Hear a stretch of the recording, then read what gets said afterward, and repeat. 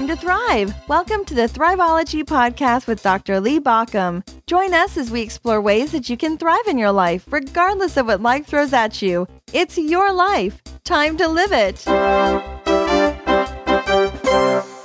There's one truth to us that is true every single day. We're all getting older, minute by minute, hour by hour, day by day, month by month, year by year. We're getting older. And frankly, I'm not really fond of thinking of the alternative to that. So I'm happy to grow older. But what I don't want to do is get into the process of falling into some of the aging issues. And so what I'm trying to do in my own life is live as long as I can at the highest level possible.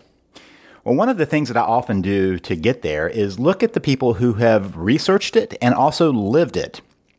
Today, I have the opportunity of talking to Dr. Ron Kaiser. Ron is all of that. He's author of a book on aging. He's also aged himself, and he is an expert on how to make sure that you are working towards what he calls rejuvenating. He's 81 years old, and he leads a lifestyle that would be considered super active pretty much at any age. In addition to his full-time day job as a director of psychology at one of the world's leading headache centers, his other full-time job is creating innovative, positive approaches to helping people of all ages to maximize their potential for success and happiness. Along the way, he's developed the Mental Health Gym website and is the creator of the goal-achieving psychotherapy concept and also the concept of type P personality. A couple of books he's written include What Can Go Right? The Thinking Person's Guide to Making Good Things Happen, and the recently published and excellently written Rejuvenating, which is about the art and science of growing older with enthusiasm. Along with his work, along with all his writing and all the other activities, Ron also regularly works out at the gym, takes yoga classes, attends concerts, lectures, social and sporting events, and finds time to be a devoted husband, an active father, and grandfather. Today, we're going to be talking about a number of topics with Ron. We're going to be talking about some exercises you can do, some ways you can make sure that journey is happening for you. You might fall into the same thing that I see these days where friends are beginning to fall to some of the avoidable aging issues. And so we're going to talk about those avoidable aging issues, some things we can't avoid. But what if we could avoid a lot of those other issues by focusing on three key areas that Ron and I will talk about? And we'll also talk about how to move into a rejuvenating mindset. So join me now as I have a conversation with Dr. Ron Kaiser.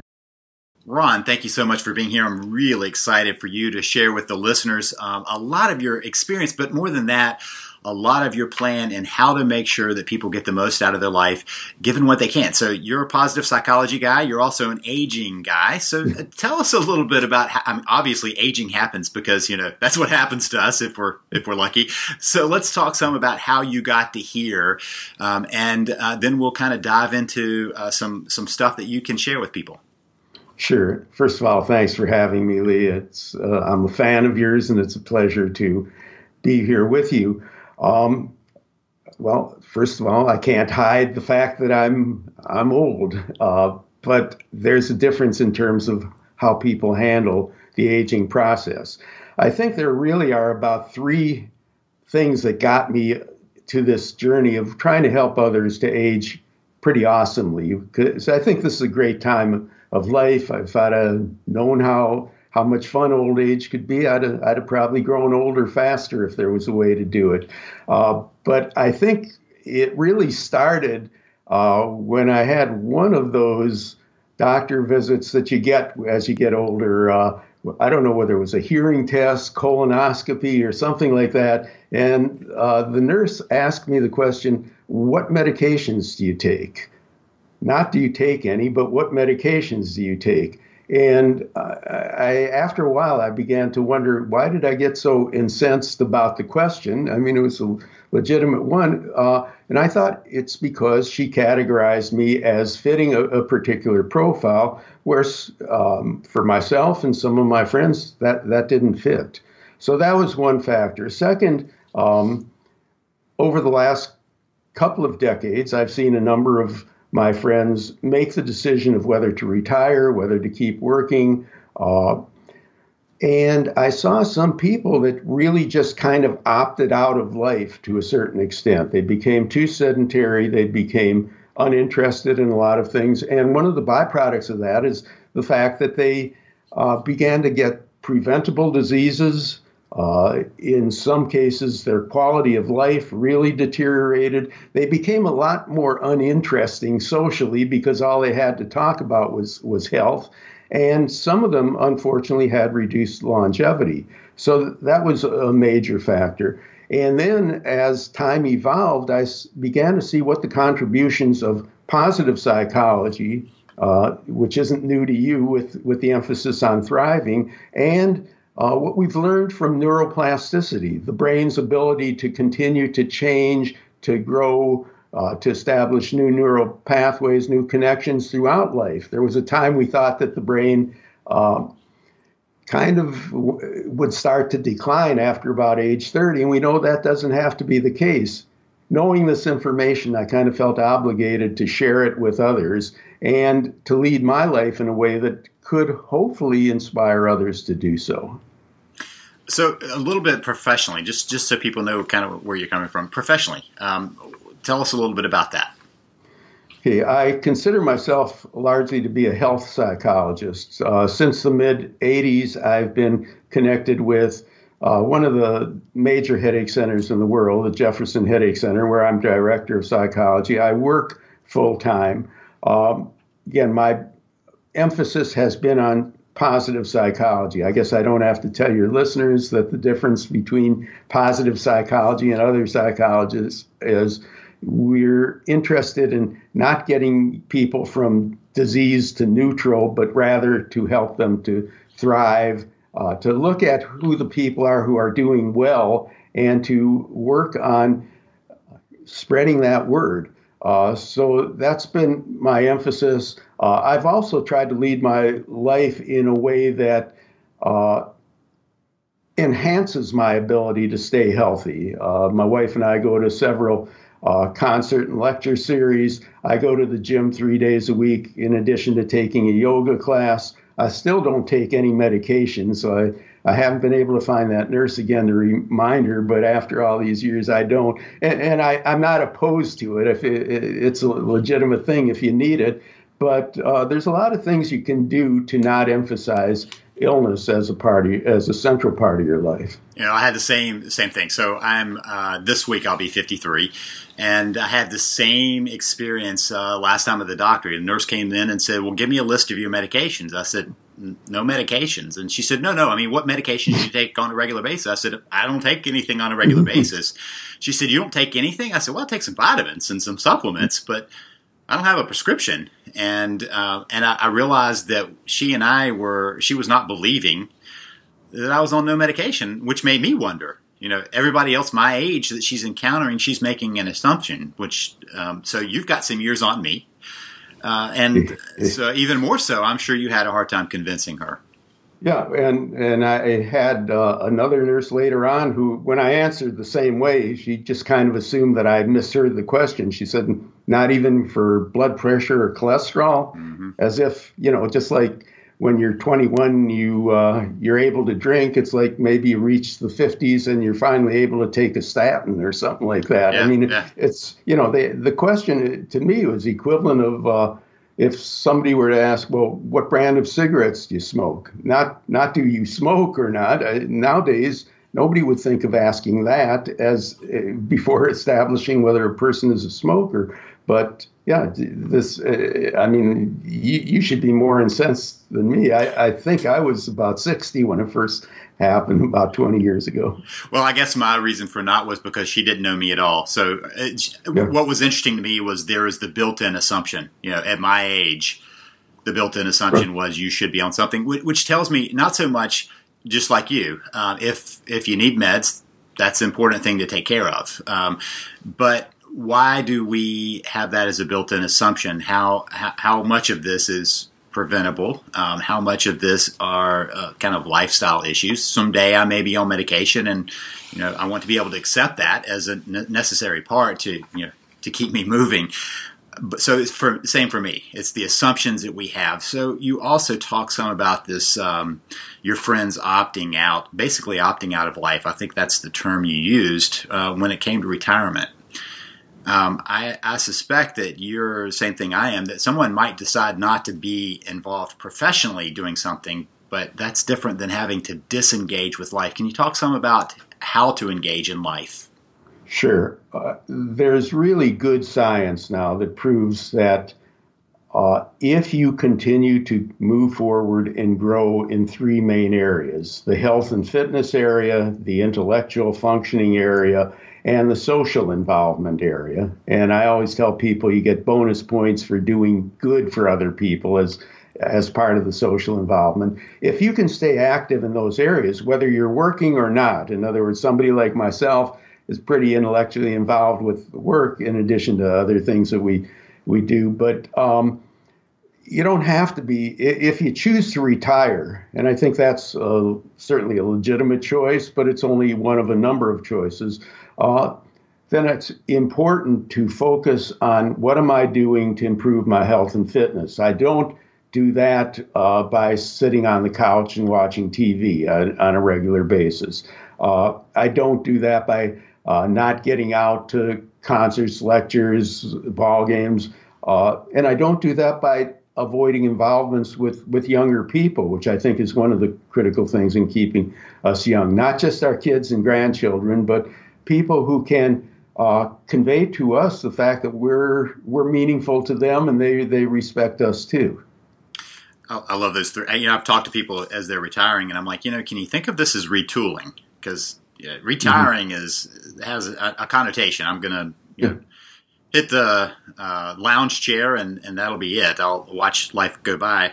Retooling, though, means you're going to be setting up for the rest. So can we just kind of go through these three key areas and maybe some suggestions you would provide for people on how to key in? The first one you said, health and fitness. So, two different groups. You have those who have always kind of had their eyes on being in shape and being active. And then you have those who maybe that got crowded out through work, through life. And so now they're facing not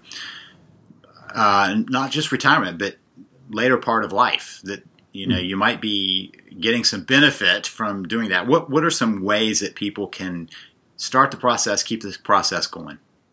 Well, the first thing I like to let people know is that it doesn't necessarily start out easy. It's kind of among health and fitness, sometimes people reach the senior years and they're overweight. I mean, much of the country is overweight. It's impossible to go on a diet without feeling hungry sometime. But I always like to point out to people some of them haven't considered the alternative. If you're hungry between meals, you can also stay hungry for another hour or two, and that's a very legitimate thing. I think it's the same thing with respect to, say, going to the gym. First of all, I encourage people to start out slowly. If you've been away from it, get evaluated by your physician, and it may just be a matter of taking a walk for a few blocks for a few times a week and gradually build up to it.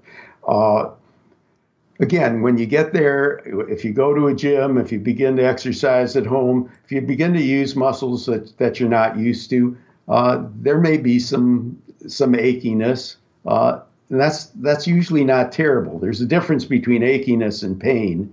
And I think that's, if you're injuring yourself, that's one thing. But if you gradually increase, you necessarily will do things that will help you. And then there's a lot of other just everyday kinds of things, to not necessarily look for the closest parking space in a parking lot, just so you get more steps in. My office is on the second floor. There is an elevator that runs up there, but I don't take it. There are a lot of things that if you begin to consciously think about it, I made the statement that aging is not a spectator sport.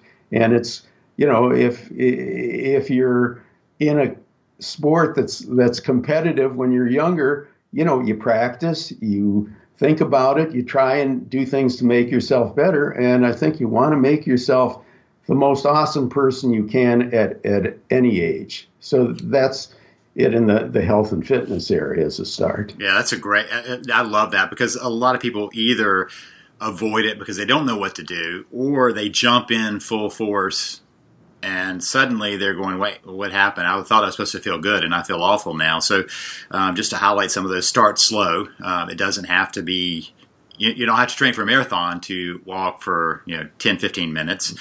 Expect some discomfort. It's interesting, you talked about food, and sometimes I think that we have equated habit with hunger. We're just used to grabbing whatever.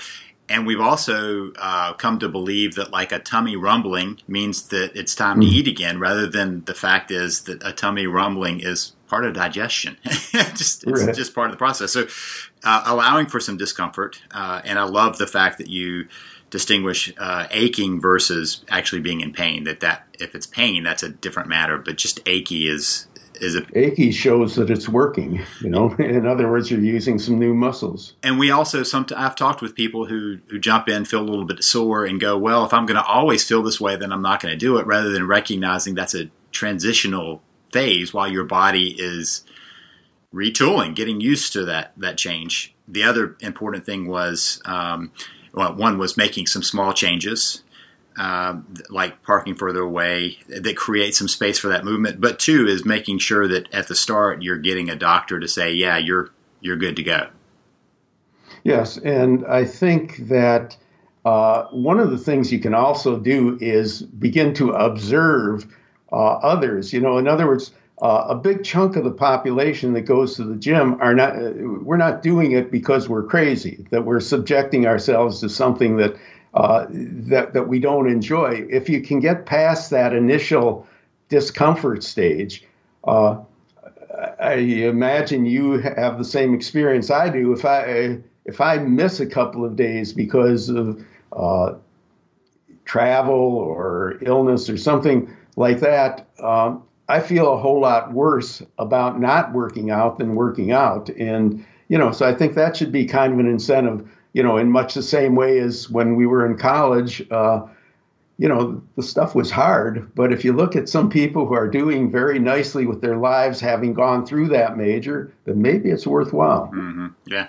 Doing some tough stuff on the front side sometimes helps you on the backside for sure. Sure. Okay, let's talk about intellectual as another area. Okay, first of all, I think that for many people, their jobs are intellectually stimulating. And so one of the things I've pointed out is sometimes a part-time you is better for your employer and for yourself than if they have a full-time somebody else or you are fully retired. So one of the things I encourage people to look at are there ways that either on your current job or in something that you may transition to where just on a daily basis you get stimulated intellectually. Secondly, I don't think I've ever met anybody who's already read all the books that they intended to read throughout their life. I don't think that I've met anybody who, if you ask them, is there something you wish you could learn, if you could go to an adult class or learn a new skill or something along those lines, I don't think anybody has said, I'm saturated. There's nothing that I can do. I mean, there's some people who you have to convince that it's worth it, as opposed to being a couch potato. But I think if you just do an honest self-assessment and say, if it was easy to do, what would I like to learn or keep doing? And I think then it becomes a matter of making it work. I think that the notion that I wrote a book a few years ago called What Can Go Right? The Thinking Person's Guide to Making Good Things Happen. I think if you begin to meet challenges with that question, how can I make it work? What can go right? You'd be surprised how many solutions you may find. I also think that there are a few other just general guidelines. Stay in touch with mentally stimulating people. Try to make sure that if you're out with friends or another couple or two other couples, try to not make the dinner conversation relate around illness. I've had this non-scientific observation that when you get 6 older people together, one of them is going to drive the conversation to illness.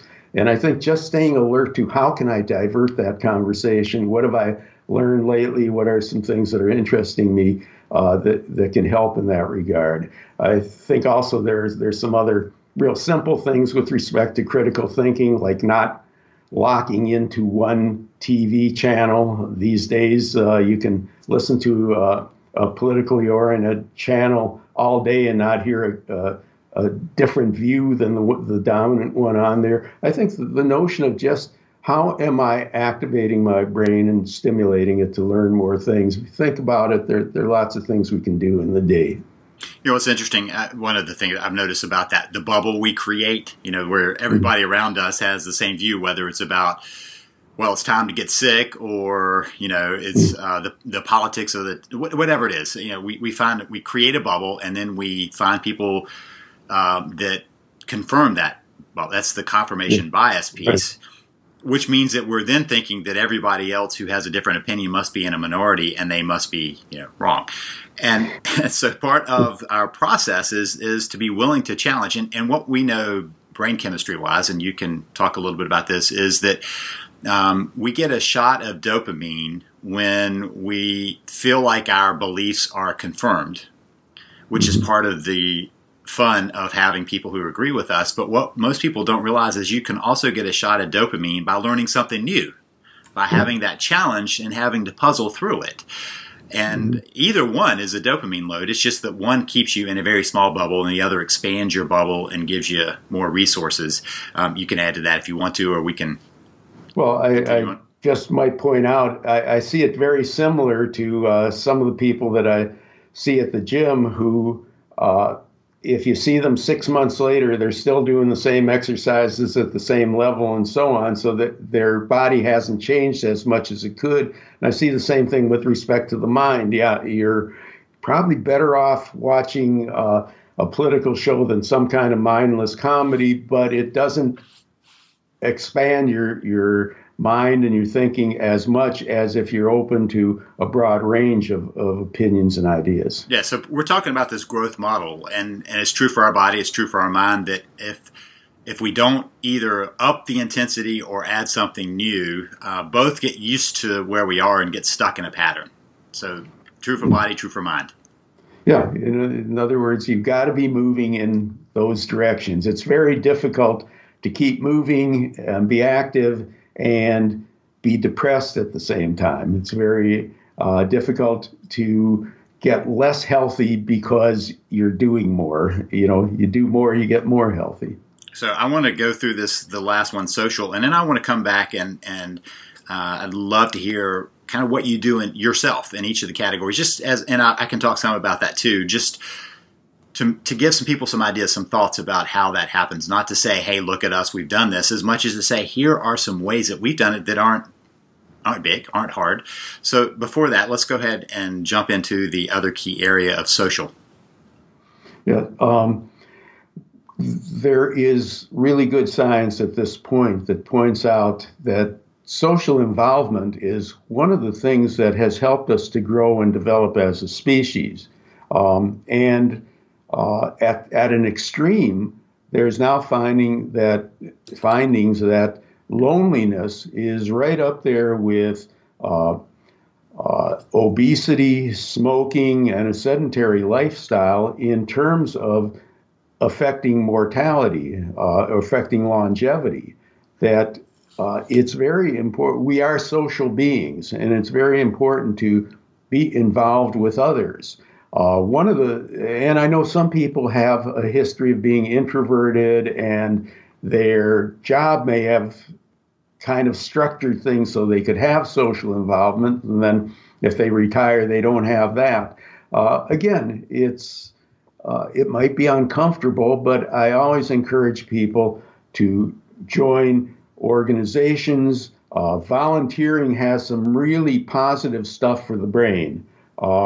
There's some dramatic studies that have been shown that the helper often gets more benefit than the person that they're trying to help in terms of personal positive feedback, so that we really want to encourage this. It's more difficult now than before, just simply because you've got more reasons that you can stay in. It's TV, the internet, and texting is not the same thing as face-to-face interacting. I really have to encourage people to do that. But just the fact that we've got those diversions shouldn't detract from the fact that we also have lots of opportunities. Lots of organizations need volunteers. A lot of times volunteering is an easy way to meet other people because there is a structure for doing that. And in some cases, we can dovetail on the other things I've mentioned. Taking a class helps you intellectually, but also brings you in contact with others. The gym is often a social place where people will help each other. And again, you don't have to be a major social butterfly, but having the social connections is real important, and does affect the brain chemistry just like the other things do. It actually rewires the brain, as you talked about. Yeah, and I love the fact that you bring up this difference between what I would refer to as introversion versus isolation. Introversion is a way of dealing with energy. If you're an introvert and you're tapped out, you have to find some quiet space. But my experience is that even introverts, it's usually about not being with a lot of people, but they might like to be with one or two people. It's a different thing versus isolating, which is a problem later in life for sure, that people tend to isolate, especially maybe they've lost a spouse, lost friends, and lost their, the easy places. An easy place of being connected is you go to work. You don't have to, go find it out. And so when people leave work, or as is happening now, people are working from home, isolation is a bigger issue. So definitely great stuff on the social, and I love the bonus of doing good. I would almost put that as a separate category of contribution. That part of what drives us in life is that need to contribute. Yeah. So let's talk some about how you do those pieces. I can share some too, but how do you do the check marks for all of those areas? Well, again, I think that if we start with the health and fitness area, and I consciously get to the gym 3 times a week in addition to taking a yoga class. I also, it's surprising, but if you try to eat healthy, you get used to it after a while. I point out, I'm a little legendary in my office in that I pointed out there's several kinds of things that people should be able to do to stay away from eating the wrong things. One of which is if you don't plan to eat something, don't do it just because it's available. I work in an office where sometimes vendors will bring in desserts or donuts or things of that nature. I used to, before I really started concentrating on this, I used to take my clue from, is it there? Because if it's there, I better grab it because other people will, and then it won't be there later. I've changed that to, am I hungry? Did I plan to eat it? And if I didn't, then don't do it. There's some other things that I try and do at home and encourage people to do. One is with snacks, where you watch TV is not a dining room for most people. It's not a kitchen. It's not, eating should be done in specified areas. So if I want, say potato chips, which is one of the few junk foods that I like, I have to get up, go to the kitchen, take out. I try and take, if they're really well formed, I take out 6 at a time. Then I wrap up the thing, put it back. If I need more, I'm going to have to go through that process again. That's pretty discouraging. So again, I try to do a few tricks, not major ones. The other thing that I think from a diet standpoint, I have 2 or 3 cups of coffee and sometimes a glass of wine at dinner. But the only other thing I drink is water, and I was never fat, but that's helped with weight loss over the years. In terms of intellectual functioning, as I said, I continue to work full time. Now, I don't know how long that'll be, so I do work on transitioning things. So my wife and I do go to one major lecture, do subscribe to one major lecture series. We live in an area where we have access to other lectures. We also subscribe to 2 concert series and a theater series. I do try to always be reading a book, either in regular format or ebook. And that's a struggle sometimes when you're busy. But again, it's a little bit like staying hungry if you're hungry. And then again, I try and stay conscious with social involvements, the very nature of the work that I do. I work in a medical school, which means that every year we get some of the brightest people in the world replenished as interns and residents and so on, and that's very helpful. But I try to avoid people who are negative. I try to avoid people who don't enjoy life as much as I do. I just think that, it's very easy to get brought down. There's enough lousy stuff going on in the world, and if you go and seek it from your friends, that's going to work against you. Negativity is bad for the brain.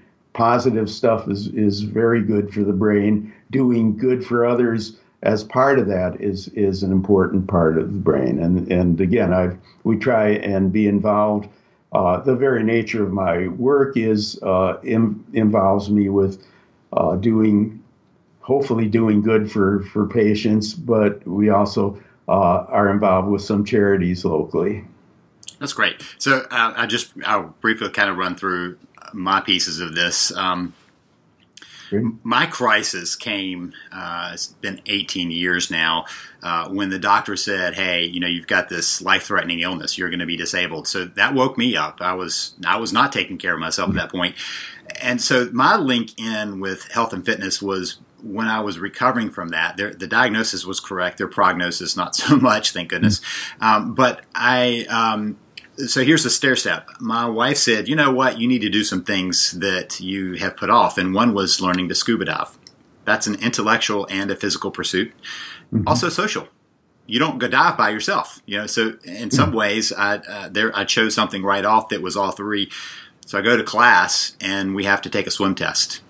And I'm a stubborn guy. So I kept swimming long past when I was out of gas, because I was not going to give up on, passing that swim test. But when I pulled myself out of the pool, I turned to the instructor and said, I get the point. I need to be in better shape. That really wasn't his point. He wanted to make sure we weren't going to drown ourselves, but that was it for me. So the next day, that was a Sunday afternoon. Monday, I was in the gym.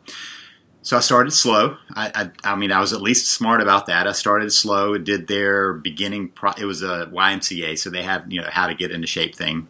Just started some basic strength stuff, strength work with weights and such. One day it occurred to me that if I went home and ate junk food after exercising, I just wasted everything I'd spent energy on. So getting in shape in some ways ended up being kind of a linchpin, a habit, that once I had figured out that the linchpin was if I just started one thing, it kind of dominoed in others. And I think that's one of the things that we often miss, that we can domino these pieces. So I start this and it expands outward. So I was exercising, started eating better.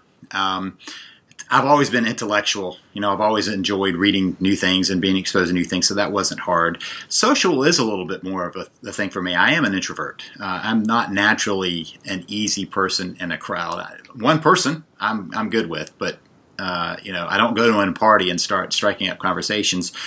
And so I've had to find ways of doing that in small groups. And I think that really is an important thing of saying, okay, how do I do social? How do I naturally do that? How do I best do that? Not social or not, but how do I do it? The things that I do now, so I do, my dog and I walk 5 miles a day. That's not a social thing. Oh, it is. He and I enjoy it, but I try to listen to a book though. So at that time, I'm trying to do a little intellectual stuff. At the same time, I'm doing a little health and fitness. I also do some strength training and some high intensity interval training. Just started doing some rowing. Started jiu-jitsu, which I was thinking about that. Jiu-jitsu, health and fitness for sure. It's also intellectual because I'm having to think in new ways. It's forcing me to think through different pieces. It's kind of like a chess match when you're sparring, and it's social. I'm holding on to people. It's tight little ways, and it's interesting how all those fit together. So my thing is to say, man, Ron, you're pointing out such important things. Also, I try to do good. The podcast is about helping people, so I think about that and do some volunteer work and other pieces. So I certainly feel that giving back, contributing is an essential part of meaning.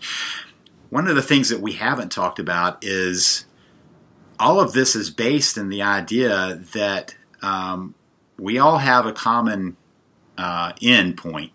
We don't know what it's going to be, but we all have an end point. And I think what I hear behind you is, how can you live best between here and whenever that is? You don't have any control over that. Correct. If I could, there's a couple of things you mentioned that I would like to react to, because I think they're important. One of which is, I think it all really starts with the mindset. In other words, what you've pointed out is, when you've had challenges, it wasn't an either-or thing. It's how do we make things happen? And I think that there's a real difference in terms of the way that people sometimes react in that regard. So I think that's important. I think the other is how these things dovetail amongst each other, even without a lot of effort in that regard. I know once I started taking yoga classes, nobody ever told me to eat differently. But over the last 8 or 9 years since I've been doing it regularly, we've gone to much more of not a fully plant-based diet, but much more of one, much less of a meat-based one. Red meat is maybe a once a week kind of thing.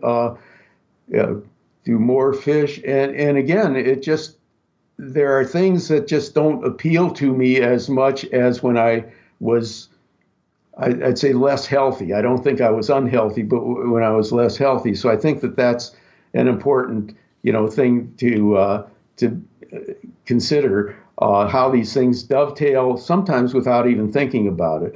But to get to the question, before I diverted myself from your question, is, I think the reality is we don't know how long we're going to be around. The question is, do we want a good quality of life for how long we're going to do that? Do we want to be able to have as much control over our quality of life as possible? Or just like this good stuff dovetails, I think passivity, depression, all these things, not taking care of yourself, I think they dovetail too. If you begin to see yourself in a particular way, then you legitimize what that nurse, the nurses approached us with, that then you become the caricature of the older type person. And there's some way of understanding that. I mean, in 1935, Social Security started, and the retirement age was 65. When I was born in 1937, that was the last year that the projected lifespan for a male was less than 60 years. So there wasn't a whole lot of incentive to think about, what's going to happen after you retire, because if you made it, then okay, then maybe you deserve to sit on the couch. Now it's a totally different ballgame. The largest growth in population is among the older ages. So again, you can have a better quality of life, you can have a worse quality of life. I fully recognize that genetics factors into this, but you want to control as much as possible, or you're being irresponsible to yourself. Sometimes we make genetics as kind of the last word, and epigenetics is a growing field. But we're realizing that we have a lot more control on how that expression happens. So sometimes people say, well, you're a slave to genetics. My parents didn't live long or something else, and they haven't asked the question, what are the pieces they have control? That's the epigenetic question. So great stuff. Sure. So Ron, I want to talk a little bit about you've got 2 books. Let's talk about those books, because you're not just spouting off here. This is research-based. And so tell us a little bit about let's see, there's a book on mindset and then your book on aging. So can you just highlight those a little bit? Sure. I think it was 2011 that I wrote my book on What Can Go Right, which is an ebook, but I'm updating it. There are a few things. I used Lance Armstrong as an example at that time. We've got to change some things, and I've added some things in terms of my own theory. But it's a positive psychology-based book, What Can Go Right, the thinking person's guide to making good things happen. Again, and that was an outgrowth of my work with patients. It was really surprising to me when people would discuss challenges with me, and I would throw out that question, what can go right? And it was almost like I shocked them. I mean, people would come back and say, I can tell you what can go wrong, or I never thought of this.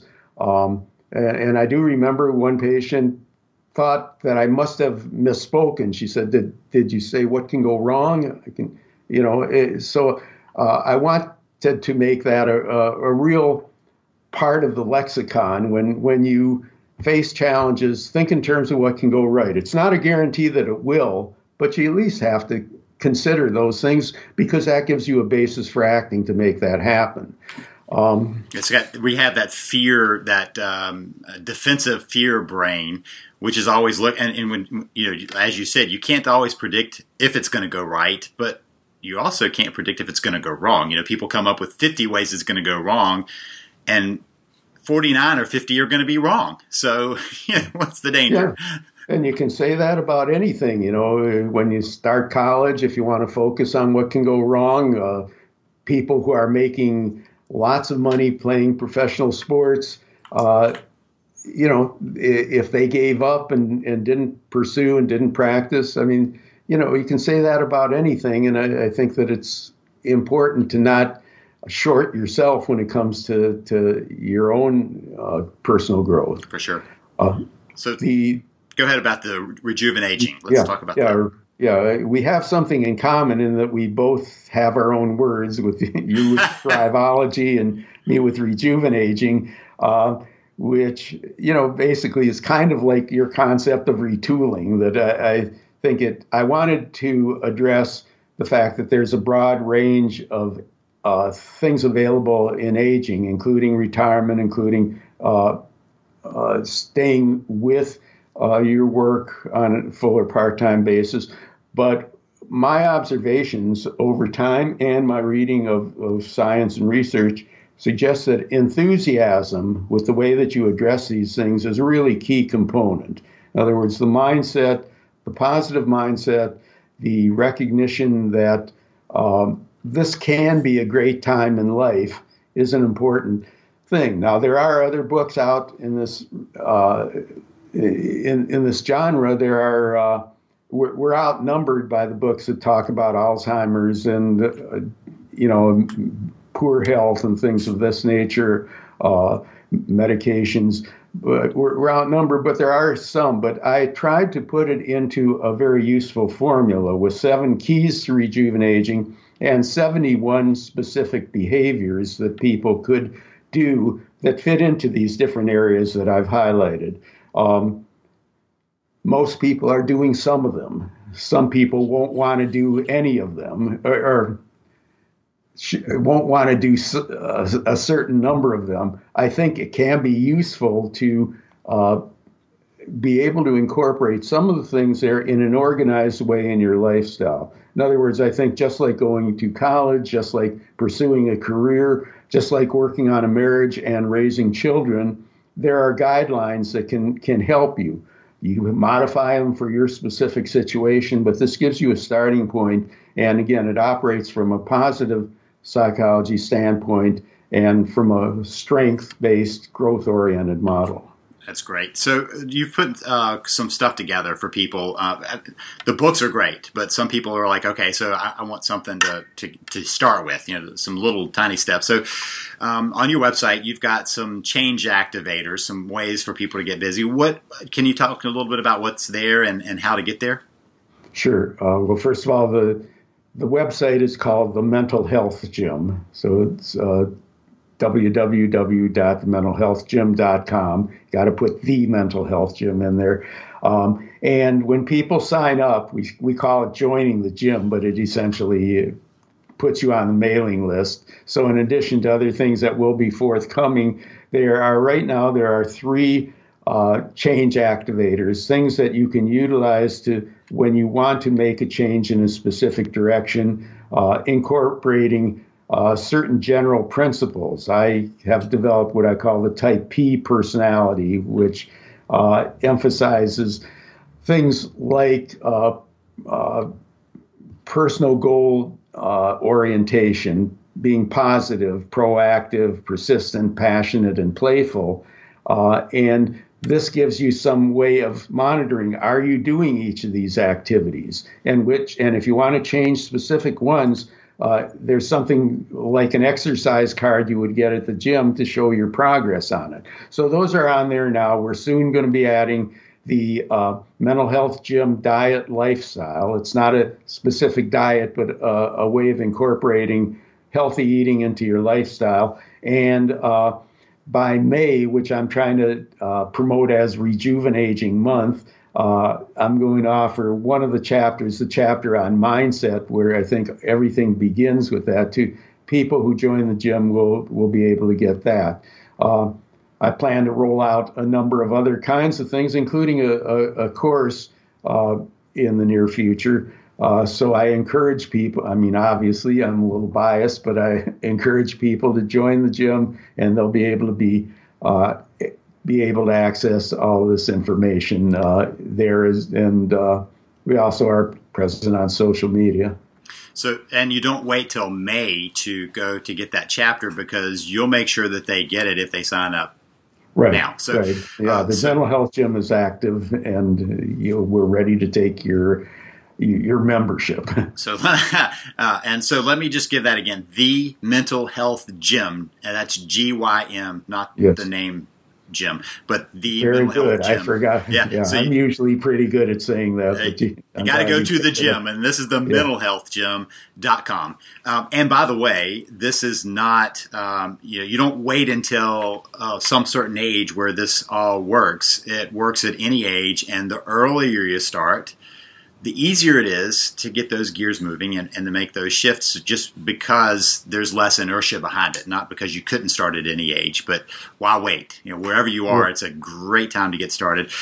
Now, Ron, we've talked this whole time. I've already admitted that I'm right at 53. Tell us your age, if you don't mind. Okay. Well, if you did the math when I told you when I was born, you could probably figure out I'm 81. 81. Amazing. So 81, full-time. Working still, and not just working, but running a program and hitting the gym, hitting yoga, doing some great stuff as a great example, not of wait until 80 to get started, but a great example that you do it now so that you're ready to go and rolling when those transitions come. Ron, thank you so much for all that you shared. One more time, tell people how to find your stuff. Okay, it's www.thementalhealthgym, GYM is the website. The book is available in all 3 formats, both a softcover version as well as an ebook, which did make it into the Amazon top sellers in its category. And for those of you who are Audibles readers, there is an audio version. All of them are available at Amazon. Just put in Rejuvenating, and it'll get you there. Thanks for sharing, Ron. Well, thank you very much for having me. I enjoyed talking with you.